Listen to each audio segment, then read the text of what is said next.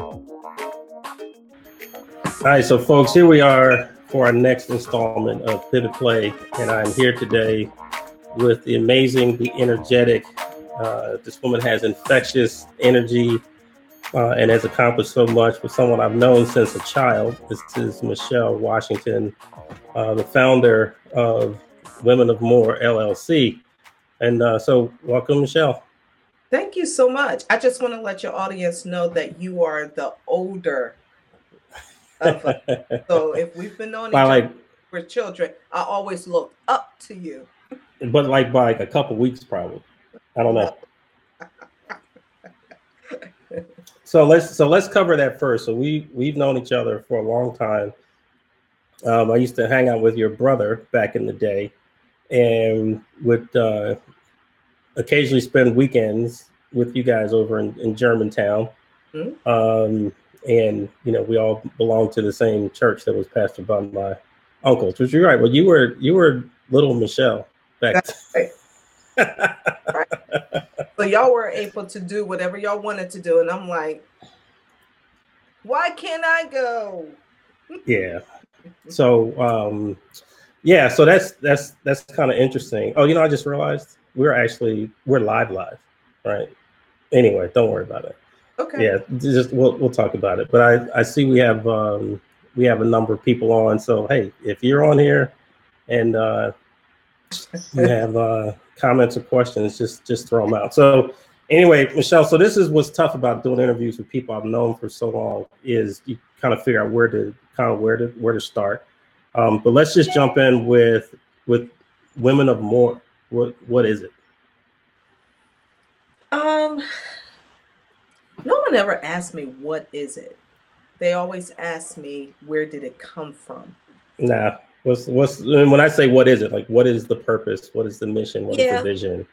The vision is to really get women to understand their position in life outside of our roles and responsibilities. When we were born or created, we weren't created with a title. We was created as an action. We was created as a being, a human. And with being created as a woman, we gain privileges. We have benefits with that. But sometimes we aim for the titles and all of those things and jump over being a woman. So Women of More is really to get women to regain their purpose, not their purpose in life, but their purpose of who they are, so they can do whatever they need to do. Right. So how long did it take you to really solidify sort of the tone, the character of what Women of More is, even to come up with the name? Mm-hmm. Like, what was that process like? It's really not crazy. It's a beautiful storyline, very spiritual. After divorce, women, if you're married, not married, but if you have children, you get 2 titles after divorce. You become a divorced woman, and then you become a single mom. Well, there was a season in my life where I allowed those 2 titles to govern who I was. And then I allowed society to make me feel sad and less than because of those titles. And I'll never forget the day. It was a Saturday morning, and it's going to sound kind of preachy, but it really happened this way. I really was just meditating and just feeling down, Tony. And God said to me, he said, Michelle, there's more to you. He said, you're more than the shame. You're more than the hurt and the pain. You're more than, he said, you are a woman of more. And I heard it so clearly. And from that, I was like, I am. I rediscovered who I was. I didn't rediscover those titles or roles. He said, you're more than all of that. You're trying to get me to buy something that you're more than. So that's where that all came from. Okay, so what was the first endeavor? So was it the magazine? What did you do first? The first thing I did, I started doing social media campaigns. It was called All Women Rock.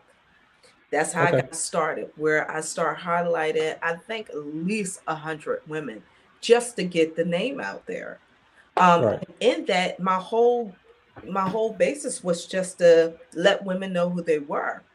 But I didn't realize that I was really starting the marketing piece of it to get the name there. And Right. that's how it started. So when you have, if a person has a vision, a goal, a mission, whatever, Mm-hmm. It can be iterative, right? It evolves. It challenges you to evolve. And so, in what ways has Michelle had to change to really, kind of make this like a tailor-made suit? I had to grow up. Hmm. I really had to grow into this whole concept of being a woman of more.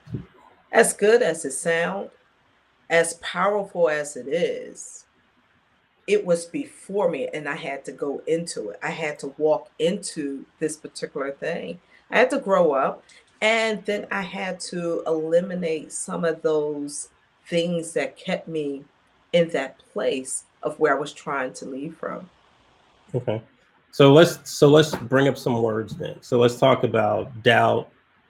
Let's talk about failure. Hmm. Let's talk about money, right? Because there's no mission without money. Yeah.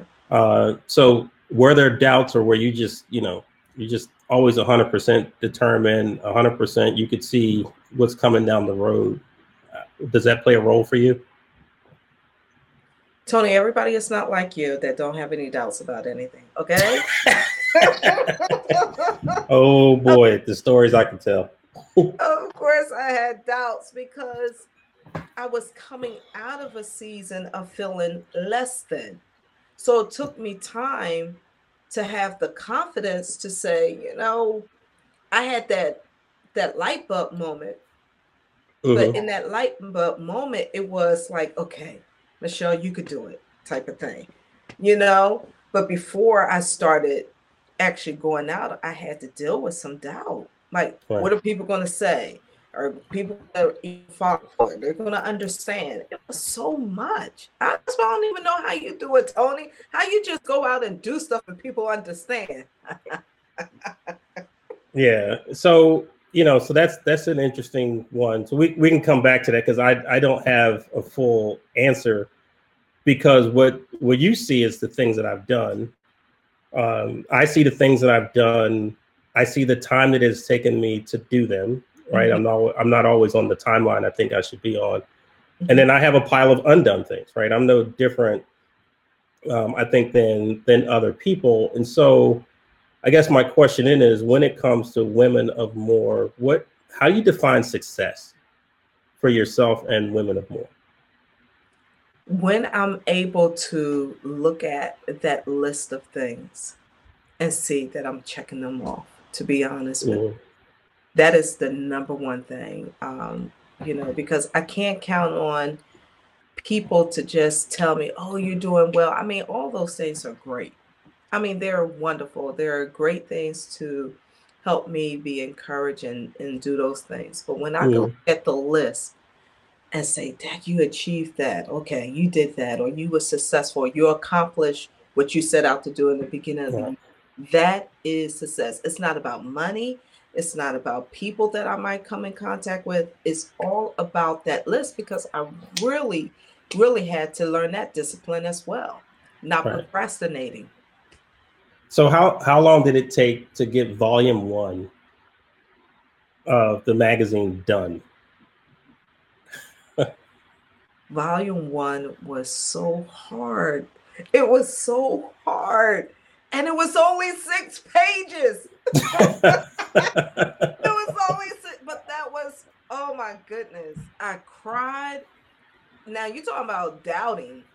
I just was like, it's done. I'm not doing this at all. Right. Um, but I think it was hard because I wasn't sure. It wasn't something that I went to school for. Right. It was a way of carrying the message to places that I wasn't in. So Right. I'm thinking, how are you able to do this? Or why do you want to do this? You don't have no experience. Right. So it was hard. So So let's break this down, right? You can tell me which of them may have been the most challenging, and I'm just going to go off the top of my head, things that I would think you'd have to have in mind or some grasp on to put out a magazine. So one is you need content, right? So there's writing, there's editors, there's what's the subject matter, who's the subject matter, right? How do you get people, setting up interviews, learning how to interview those people. Then there's photographs and there's typesetting. I mean, there's a whole. Then there's marketing and distribution. So there's I don't know, was that 8 things probably, and I probably didn't get them all. But you were doing pretty much, it seemed to me, all this stuff yourself in the beginning. Mm-hmm. Do you still do it all now? See, Tony, we had this conversation about. But if that's that same conversation, that was over a year and a half ago. It was. So, and that's why I asked the question, because I didn't expect the same answer. So I do have someone that helps me edit the articles. I still create I create the pages and things like that. Mm-hmm. But I don't want to have a conversation, because I don't like having repetitive conversations with you, Tony, because you hold people accountable without holding them accountable. It's almost like you say, you know what, these are the things you should do. Mm-hmm. You always ask why you're doing it, but you never put the fire to the person. You give the information and you walk away. I'm like, but you feel accountable to what you just said. Well, because I'm not trying to drop any grenades on people, but so there's a couple things just for me personally. Like, it's amazing to me that people use sleep as a reason to not get things done. I'm like, yeah, I mean, so it's just my belief, Michelle. I believe that anyone can sleep, but rest is earned. So when I lay my head down, I want to rest. I don't want to sleep, because if I know that there are things that I didn't get done, and it's not that you can do it all, but you kind of go back and look at a day and be like, I know what I did, what I didn't do. I know what it's like to sit in front of, I would say, an unfavorable task and just procrastinate, find ways to not do it. And I've had those other days. I come up with a list and, like, boom, we got that stuff done. And I feel so great about that. Yeah. But so there was a recent pop-up edition of Pivot Play that I did, and I did it because it was a message to myself. So I'll take you back some number of years, and I did my first album CD, right? And I did everything. I wrote the music. I mean, I brought in some singers, but I wrote the music. I was singing. I was playing. I was the recording engineer. I was mixing. I did all the cover art and everything, and worked with the CD company. Like, when I say I did everything, I did everything. And I'm like, I will never do that again. But what I did learn is all the steps. So then if I did bring in someone to do something, I know how to articulate the standard at which I want to see something done. But anyway, so what I'm saying is there's an episode that I did that was called Me, We, Them. And this is how I'm learning to get things done now. Like, there's a lot of things I can do on my own. So that's the me part of it. But sometimes it takes longer, certainly wears you out more. Yeah. And again, just the delay, because some things, as you know, is a speed to market issue, right? There's an opportunity, you have to be able to jump on it. But the other big challenge with that is it really limits the way that a vision can scale, right? Because sometimes things have to grow, not based on our personality, but based on our principle, right? And it's easier for you to replicate your principles than it is to replicate your personality, because there's just not a lot of people that have that energy and that smile and all that. You know what I mean? So there's that part. So I put that out, just really, for me, it's a lesson that I've learned in some ways, letting go. And it has forced me to challenge my trust issues. Right. And is someone going to be really careful with my baby, or are they going to look at me and tell me my baby's ugly? Right? Tony, would you say that it is a trust thing that calls people not to? Yeah. Why is that? I think we've been programmed for distrust, and I mean that by, we've certainly the things that we've experienced in life and in our own relationships, and then the people to the side of us. Everyone's got a story of how somebody did them dirty, and then you think about a lot of the content that we call entertainment is typically based on somebody who violated somebody else's trust, right? So we see it all around.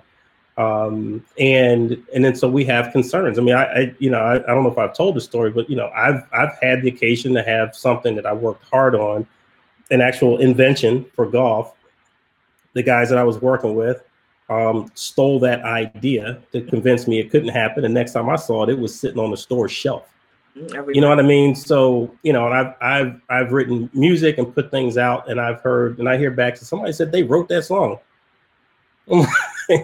So I think that, again, the trust can just be experiential. It's just based on what we go through. And then and sometimes in our circle, we don't have people who encourage trust either.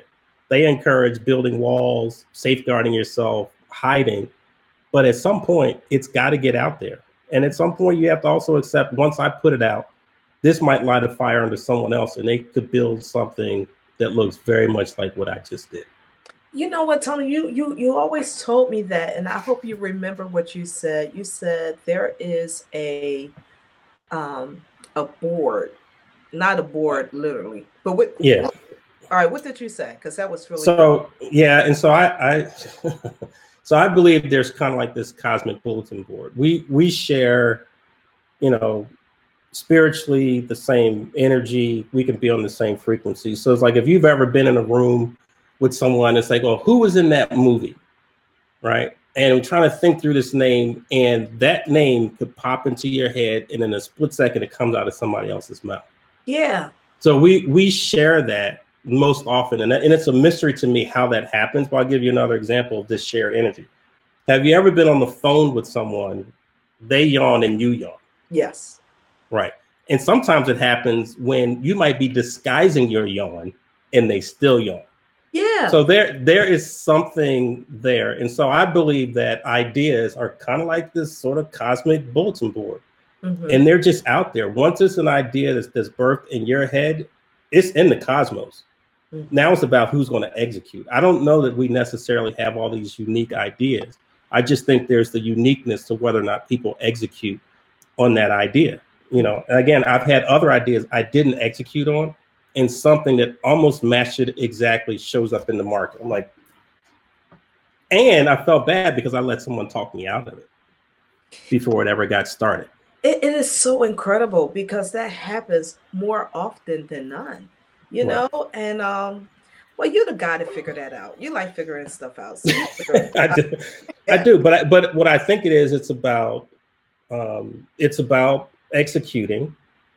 And then I think sometimes it is about speed, and again, I've been in and around music, as you know, forever.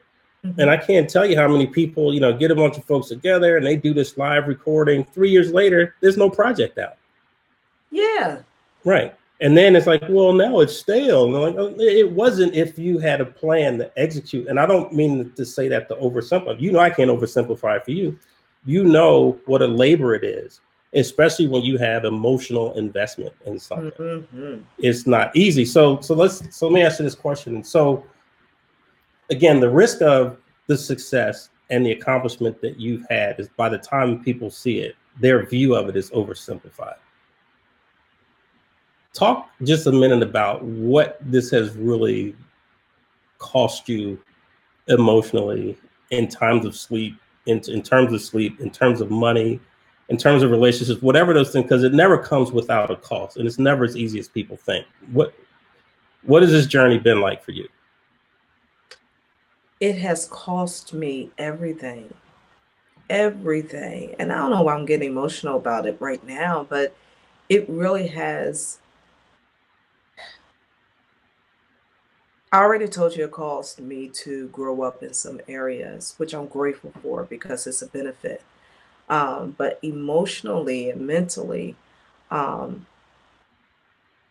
this is not a business or an idea for people that are just want to do it here or there, especially when you're, and I don't want to use the word brand, but when you want to build something that's going to be outlive you, it takes everything about you to build it.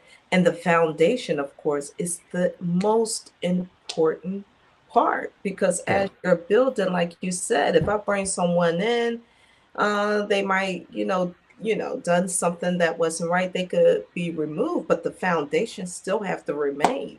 So, like even this week, I made sure that you was the last thing that I'm absolutely giving my time to, because I need some rest. I don't need to, I take naps and stuff like that, but I need rest where my mind can reset, because I know I've been going so hard for different things and being stretched different places that I'm not going to be able to execute as fast as I could if I got the rest. So it takes a lot. I know the posts look amazing. I know the Facebook lives. I know the magazines, but behind that, it's a lot.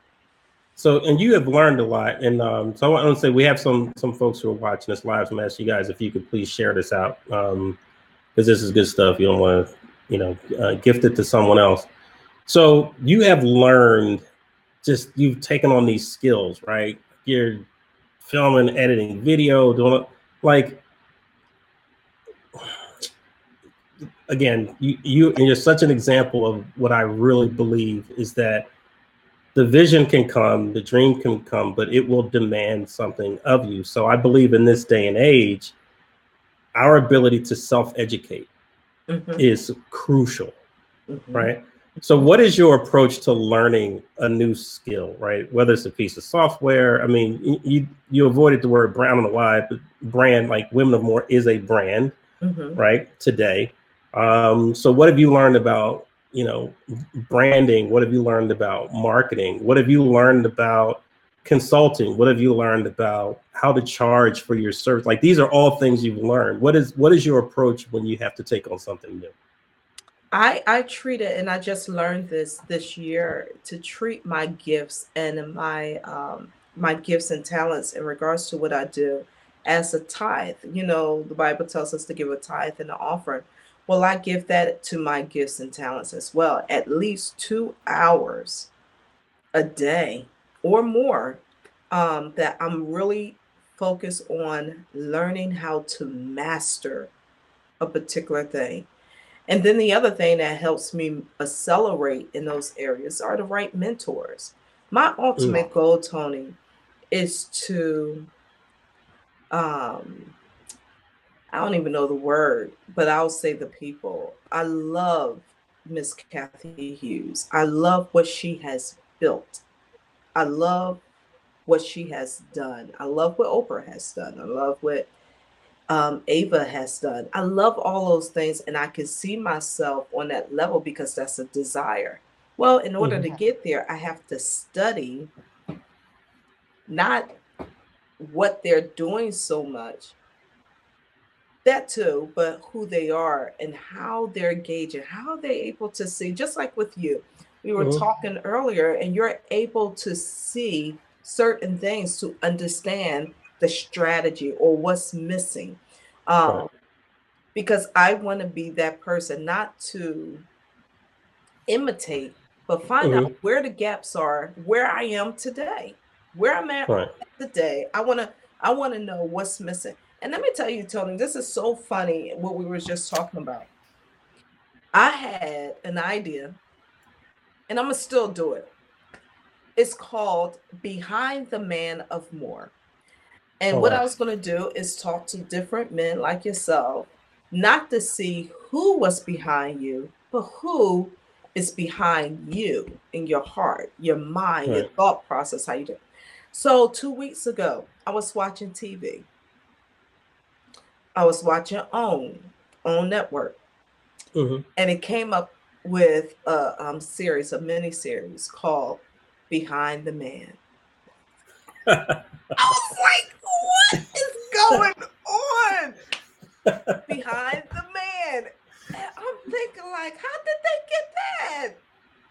they're talking. I know, that's why I'm saying it. Right. But theirs is talking about their wife, the woman, their mother, and stuff like that, which is cool. But it's all in about execution.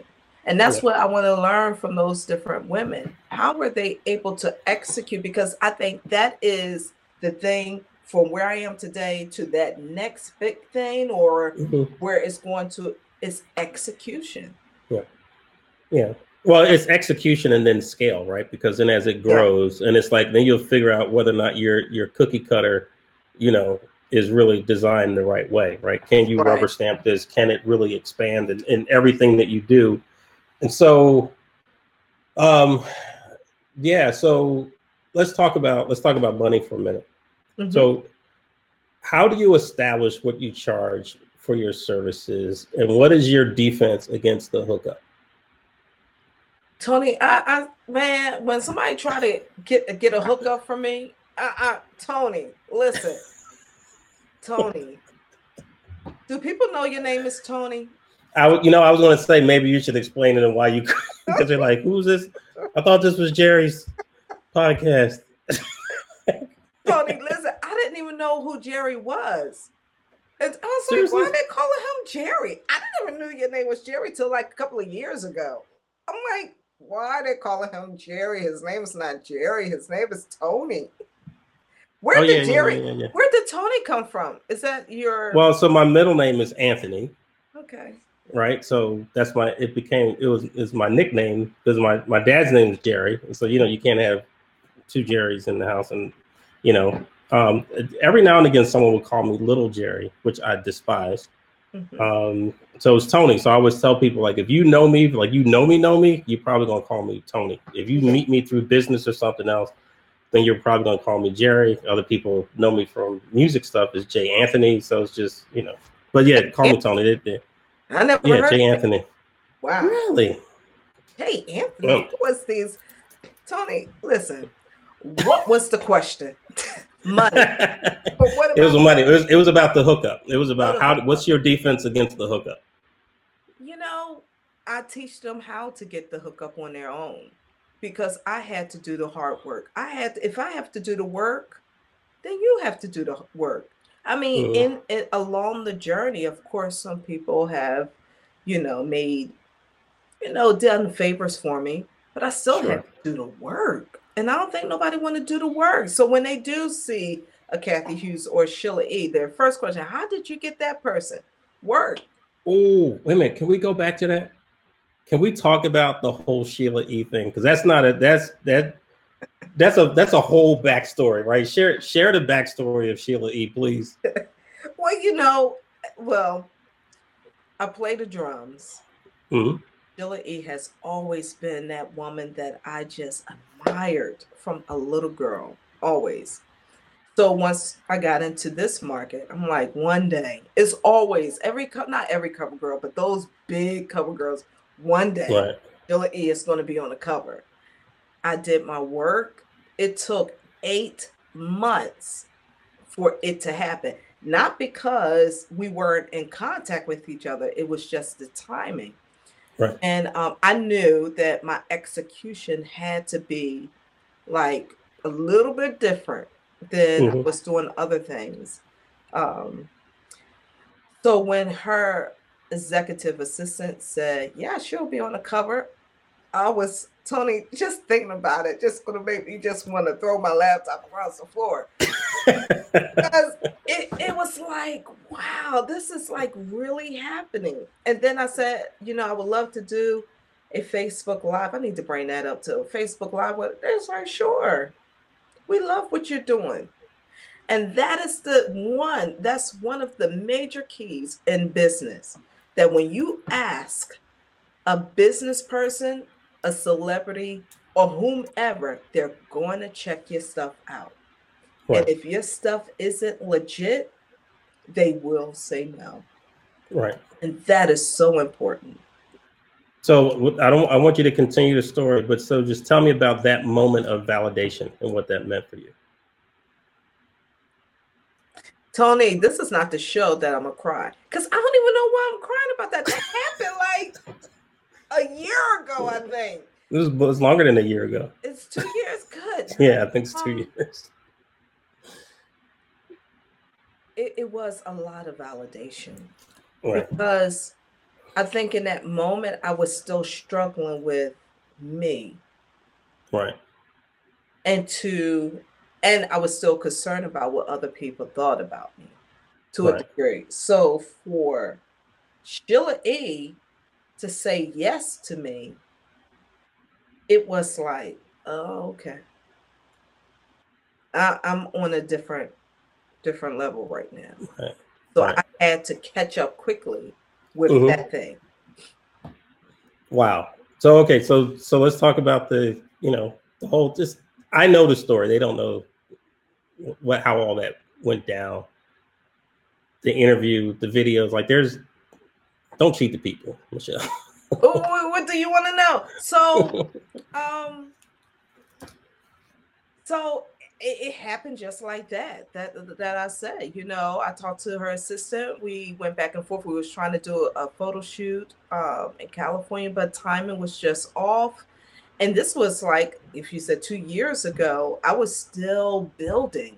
So I didn't have like a photographer in California that could, do certain things if I wasn't there. So it was just a lot. But in that moment, even before we went live on Facebook, she was talking to me. I was letting her know the why and how I viewed her. She said, and every woman has said this, they said, Michelle, your message is where I am or where I was. And it's so powerful. So I know with those affirmations that I'm not on to something, but I have to continue this because of the impact it's making to all women. So in a nutshell, we did a Facebook Live, we talked. She was actually going to be in Philly during the pandemic, but the change that we was going to catch up and do some things together. But I know it'll come back around. Right. It's an amazing story, right? And you just never know. So do you feel any additional burden as a woman who has, this magazine and an organization called Women of More, to kind of always have on the cape and always be super Michelle? You know what I mean? Yeah, I don't feel the pressure of being all of that, because what I realized in this process is that women want to see the reality of who you are. They want to know that you are just like them. And that's what I tell women that are really imprisoned, because that's a whole nother story in regards to another passion of mine. I always tell them the only difference between myself and them is our choices, and they got caught and I didn't. So it doesn't mean that I'm better than you or you're less than me. I just know that it's important that I be someone that they can identify and say, you know what, that Michelle, yeah, I can apply what she's saying. I can relate to what she's saying, because without that person relating to me, then what am I doing? Right. And so I think what I see so often is when people have a platform, it becomes harder for them to be that transparent and be themselves. How important is that to you, that as Women of More grows, that Michelle doesn't get lost in that? It's really people like you that I know, and I don't go to you all the time because I don't want to. I know I could if I wanted to, but I want to use it when I desperately need that coaching. But it's important for me to have people like yourself and others that can keep me, not hold me accountable, but keep me grounded. Like, I don't want all of that attention. I just want to be able to complete this fully, where people are able to gain something and live the life of being a woman of more. So is Women of More synonymous with women of color? No. Okay. So talk to me about that. What's the vision then? Because you're a woman of color, right? You clearly know a lot of women of color. You know what I mean? Like we identify, we represent kind of where we come from. Mm-hmm. So what's the diversity aspect of Women of More then? It's just that it's diversified in regards to every woman. You know, when I got the vision, it wasn't, Michelle, go after Black women or go after Christian women.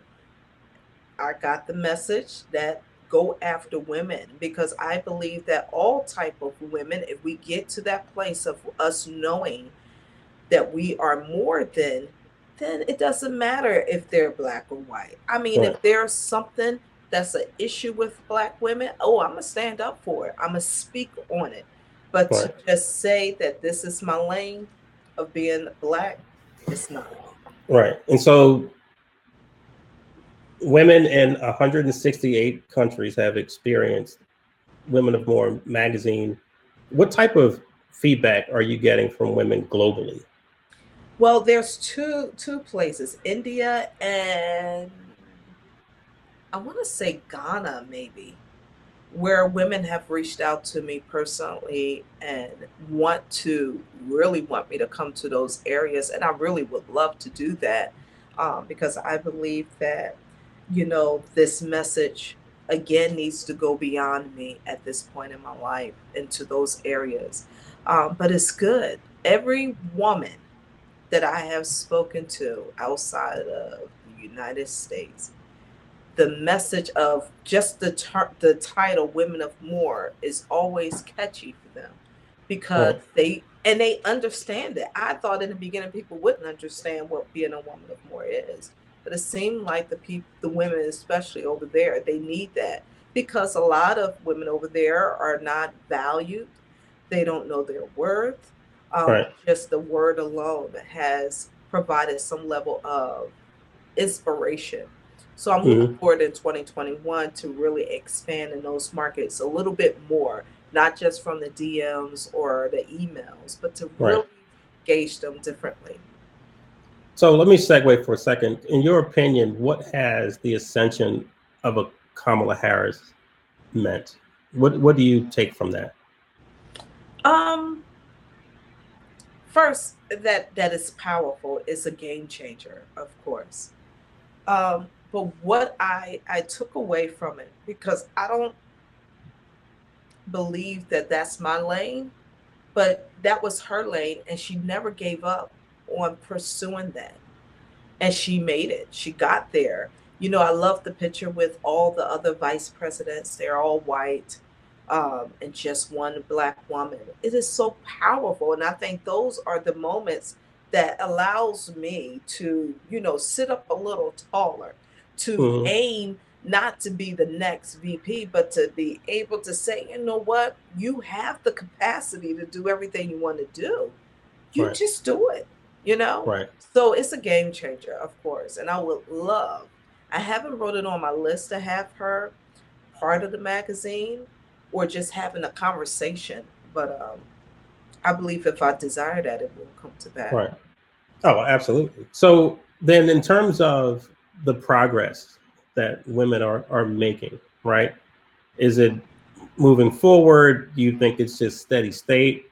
Is it declining? Like, what is the trajectory for women What currently? I what I hope it's not, I hope it's not an emotional or a moment of frenzy of women being highlighted. I hope it's not. I really hope it's not. I hope we're not making noise to say this is our moment, this is our year, this is our. I hope it's not that, because I think we're more than just a moment. We are women. Um, Right. I hope that we are able to navigate ourselves in those different places that we were locked out of, not Right. being afraid to step. I think Kamala will show us to not be afraid of stepping into those boardrooms or pursuing it, even though I believe First Lady Michelle Obama showed us that as well. Oh yeah. Yeah. You know? Amazing, smart, a ton of Yeah. resilience and just grit. I mean, and she obviously took more criticism, direct and indirect, than anyone. I don't even think a sitting president has ever taken more Yeah. For sure. criticism. You know, she might have beat Obama, and he, her husband, and he had a ton as well. And so when I look around the landscape, at least the you know where I am is, you know, I see more women, you know, ascending to these high roles in, you know, in large corporations, right? Whether it's Starbucks, McDonald's, there's a ton of them, you know, and largely in some way stepping into these diversity roles, but they're there, right? And they have a seat at the table. You know, oftentimes these are C-suite positions, so they have a voice that's going to be heard. Now that the challenge is different because they really are going up against culture, right? But and so I see that, super stoked about it. But with that, do you see the progress of Black women outpacing that of Black men? I do. I do. But the thing with that, like I just said, I hope it's not just a moment, because we have always been powerful. We have always stood up for things that were wrong.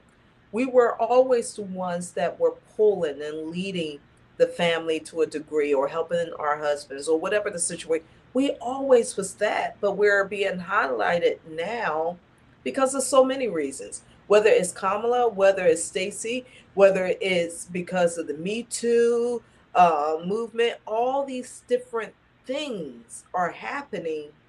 I just hope we outlive the moment, because it's, I don't know the term, and you probably can help me with this. When someone passes away, it's like trending for at least Right. 3 days. But Mm-hmm. after the 3 days, it's like we move on.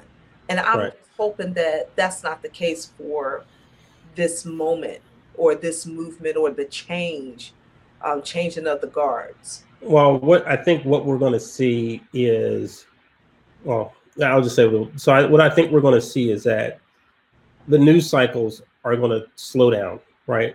Because of, you know, the current administration, and just that it is an ongoing, just, you know, drama factory, and unpredictable. It forces a changing, and even things that we should pay attention to or moved off the scene.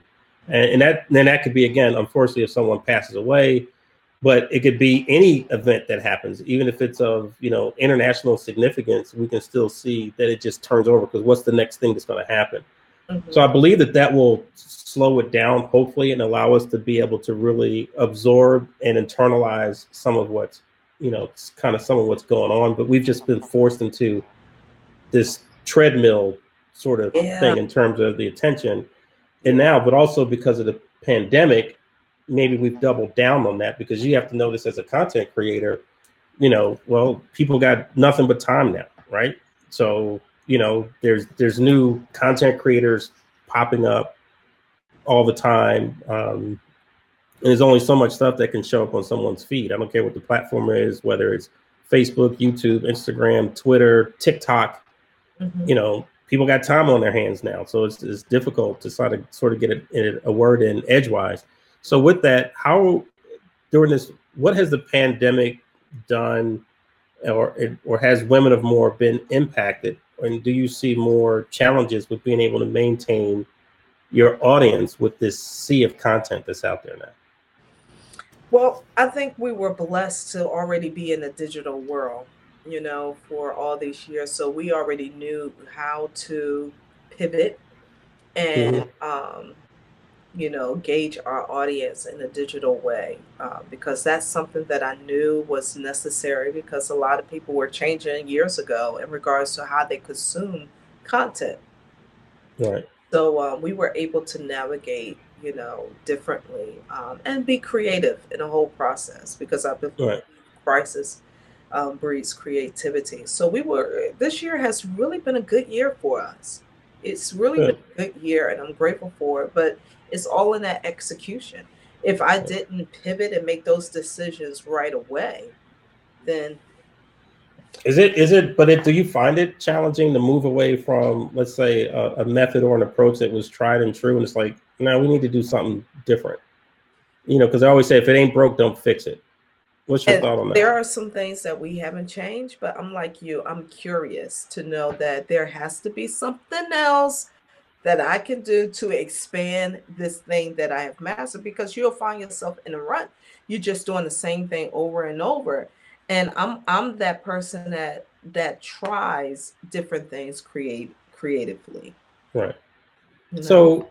So let me ask you this, because there's two questions I want to get to, but I have to ask this, and I should have done it earlier. Where's the energy come from? Like seriously, I have never seen you in a space, in a place where you have an aura, right? And not a lot of people do. So how do you, what's up with that? Help me out. Tony, let me ask you, can I ask you a question with your question? Sure. Since I was a little girl, have I always been this way? No. Not to my recollection. Oh, that's right, because you're so much older than me. You probably was already. I am so much older, and frankly, a lot of my memories from when I was in poverty, I just pushed them. I just suppressed all those memories.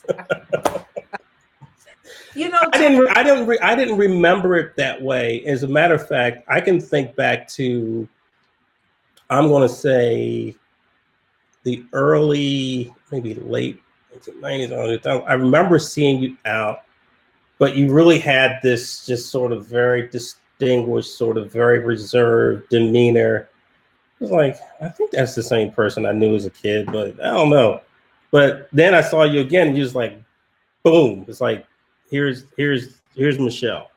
Just unrelenting. I mean, how many people have videos of them doing cartwheels on Facebook? I mean, you do stuff. Tony, what it is I begin to love myself like never before. And that is so true. Like, I wake up like this. I really do. My alarm goes off at 5 o'clock every morning.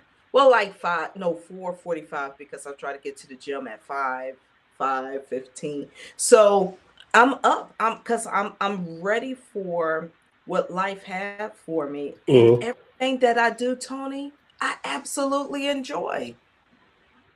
So when I'm doing anything, I give it my all. Like this, if this is my last interview or conversation like this, then I'm gonna be satisfied because I gave you all of me. I'm not gonna hold it. So let's jump into this. So we probably have about 13 minutes left. So in our sort of pre-discussion, you brought up a question around success. And I said, save that for our conversation. Do you remember the question? What's the fear of success? I think it was something around that. Okay. Also, were you asking me whether or not people fear success? Yeah. Okay. So I'll offer you my position on that, and I'm open to hear yours. So I don't know that people fear success. I think people start with a poor definition of what success is. Right. And I think that every person has to define that for whatever it is that they're doing.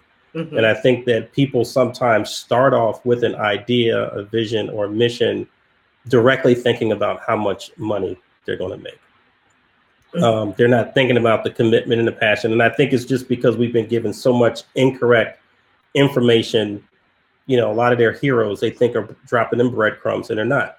You're not seeing behind the scenes of what happens. Right. But I think the other thing in terms of there not being a great definition for success, because some people could literally be like, hey, if I can touch one person, then you need to know that. So when that moment shows up, just like you can identify that moment of affirmation, that moment of, I did that, right? But I think the other thing with most folks is, it's not the fear of success as much as it is the fear of criticism. The fear of putting my idea out there. Because as you well know, once it's out there, people are going to grade it. People are going to judge it. People are going to put it through a sifter. Though these people may have never done anything on their own, ever, we have become expert critics. So I think that is really what the fear is. when it comes to success. And then there's that other word, the F word, failure. Mm-hmm. And it's how do people define that, right? So even for you, like, do you process using the word failure, or do you have a different term, or how do you label it when something doesn't go the way you wanted it to go? I just didn't get it right that time. So it's a learning experience. Yeah. And maybe Right. maybe I should have sent an email this time, or, maybe that person had a bad day. If I get a no, I'm not going to just take that no like, oh, okay, I'll come back around. Maybe I missed something, but it's Mhm. definitely a learning situation for me. But and so again, in terms of people fearing success, and to be fair, like I do know some people that have had sort of self-destructive behaviors. It's like they get right up to the cusp of being a success, and they do something to drop a grenade on their own foot. Yeah. They get it right into the door, and then they shoot themselves in the foot. Like, it's just these self-sabotaging things. But I think what happens then is, there is this term along with self-sabotage is imposter syndrome. Mm-hmm. Right. And so I do believe that there are people who do not feel that they are worthy of the success that they desire. So And I think that they then mess it with, up. Go ahead. with that, I believe that success is good, however we define it, or however we expect from it. So my question is, why would we fear something that is good for us or what we desire? And it came to me, Tony, is that we don't fear it. We have been programmed, like you said, from the things in our past. And what happens from our past of not feeling worthy, or feeling like you want to be criticized, or someone told you you're not smart enough. So in those moments of that present moment, what's happening is those things are coming up to you now. So now you fearing something that's before you, but you're really stirring up stuff from your past and making it your reality. And that's why I said you really don't have fear of success. You're still allowing fearful things to make you fearful of this moment. What do you say about that? I think it can certainly be that. I mean, I've seen people have a moment and then shrink in that moment. Yeah. Right. Because they're as I call it, they have haunted dreams. So they have dreams, but there's ghosts and goblins that are showing up in those dreams. And so the dream becomes a nightmare, even if it's on the path of success. And it's really unfortunate. But like you said, if you're going to go through this at every step along the way, there's something for you to learn about you.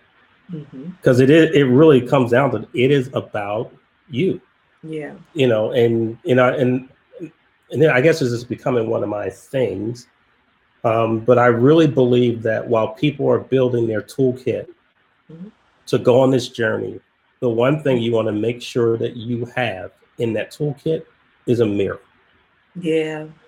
Make sure that you can see you, right? Like you said, if something doesn't go the way you want, you go back and look and say, oh, I could have done this. Maybe I should have done that. Well, that's not what a lot of people do, Michelle. When things don't go their way, it was always them.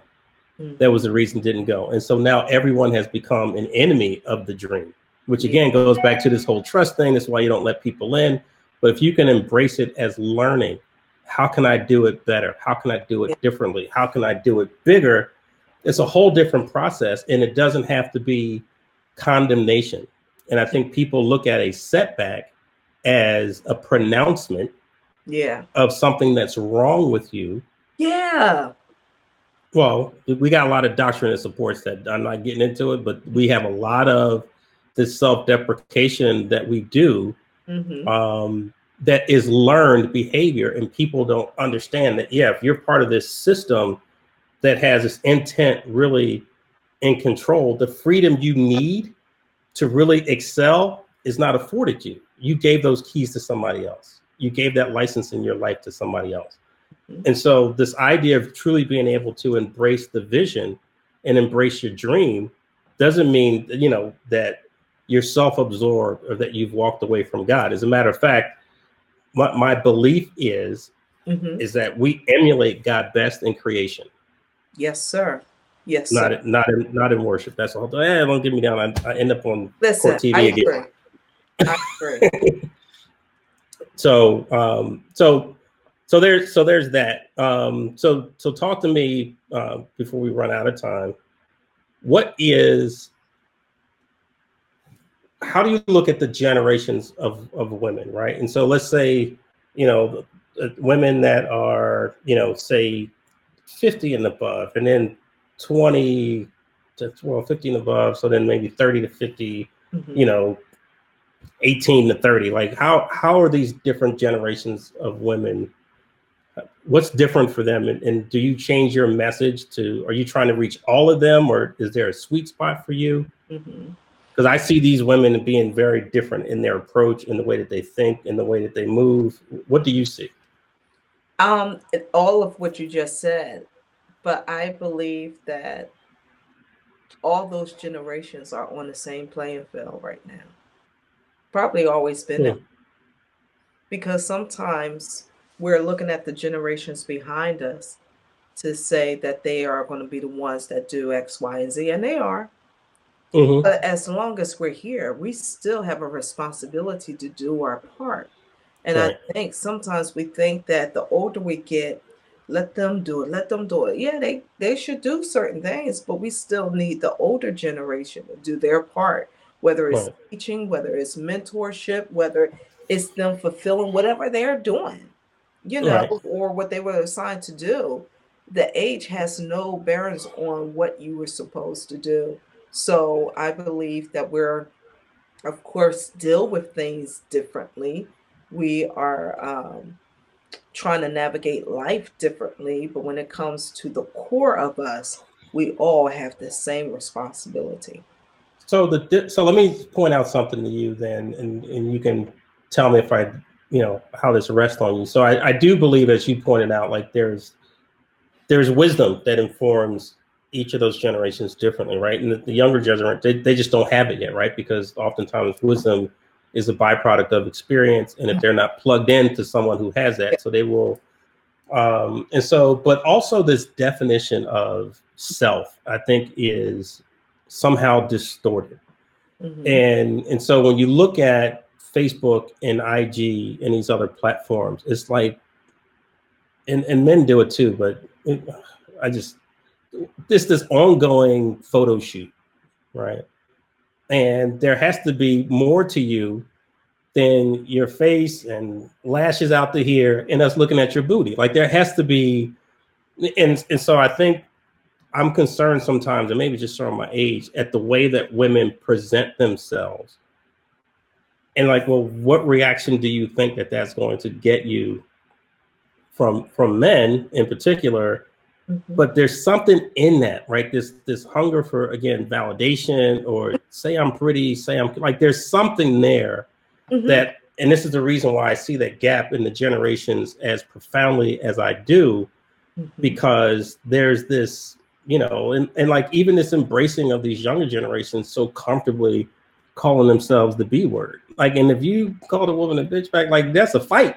Like this, I mean, you and these couldn't other even women, they say it. embrace it. I am so confused Right. at what's going on. But Mm-hmm. it's like, I'm not gonna call you that.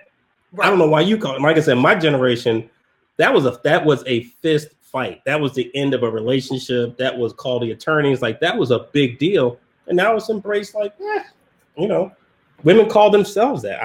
I'm trying to figure out what's happening there. I think, well, I don't think it's just a different leader that is driving that generation.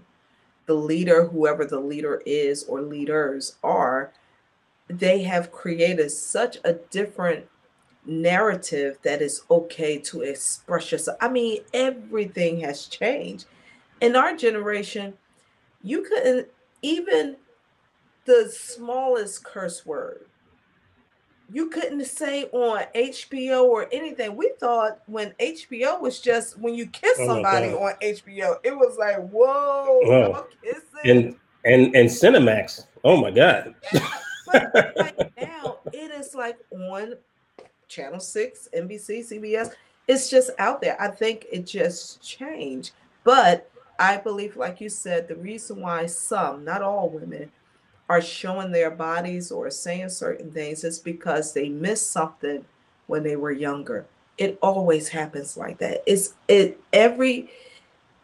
always that little girl that missed out on something or she wasn't taught a particular thing. And that's Right. why I challenge women all the time that have little girls, especially. Don't just teach them how to keep a home, how to do laundry. Show them their value. Determine if they have some leadership traits in them, or teach them how it is to be a leader, a woman Right.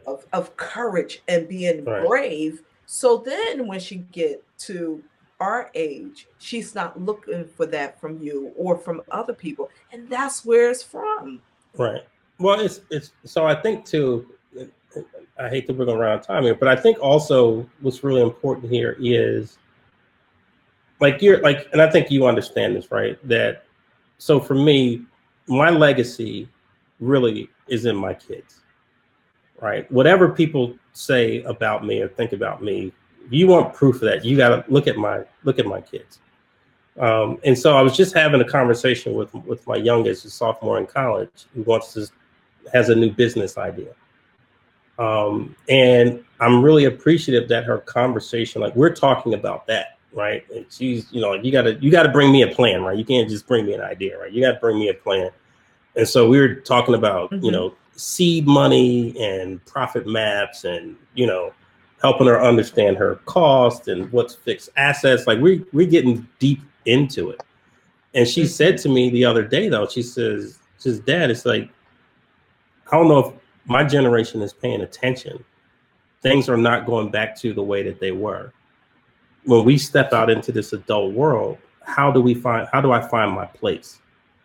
And I don't know that enough of our young people are able to have those types of conversations with their parent who can help guide them, right? Like I don't need to become expert in what she wants to do, but I know enough to send her, do some research, bring me back something. So she's printing out stuff, you know what I mean? Like turn that into the process and not what's just the next pair of sneakers you're going to get or getting this bag or the next time you like, there's just some things that don't have a lot of sustained value that has captured the minds of our people, so I appreciate what you're doing because, a body in motion will stay in motion until it's acted upon by some external force. So Women of More is that bump. It's an external force to help you recalibrate and go in a different direction. And so I want to encourage you. I think we need more of it. I don't have all the answers. I'm doing the little bit that I can. You're doing an amazing job at what you're doing. But I think across all generations, we have to find a way to steer and at least show them that there are some options.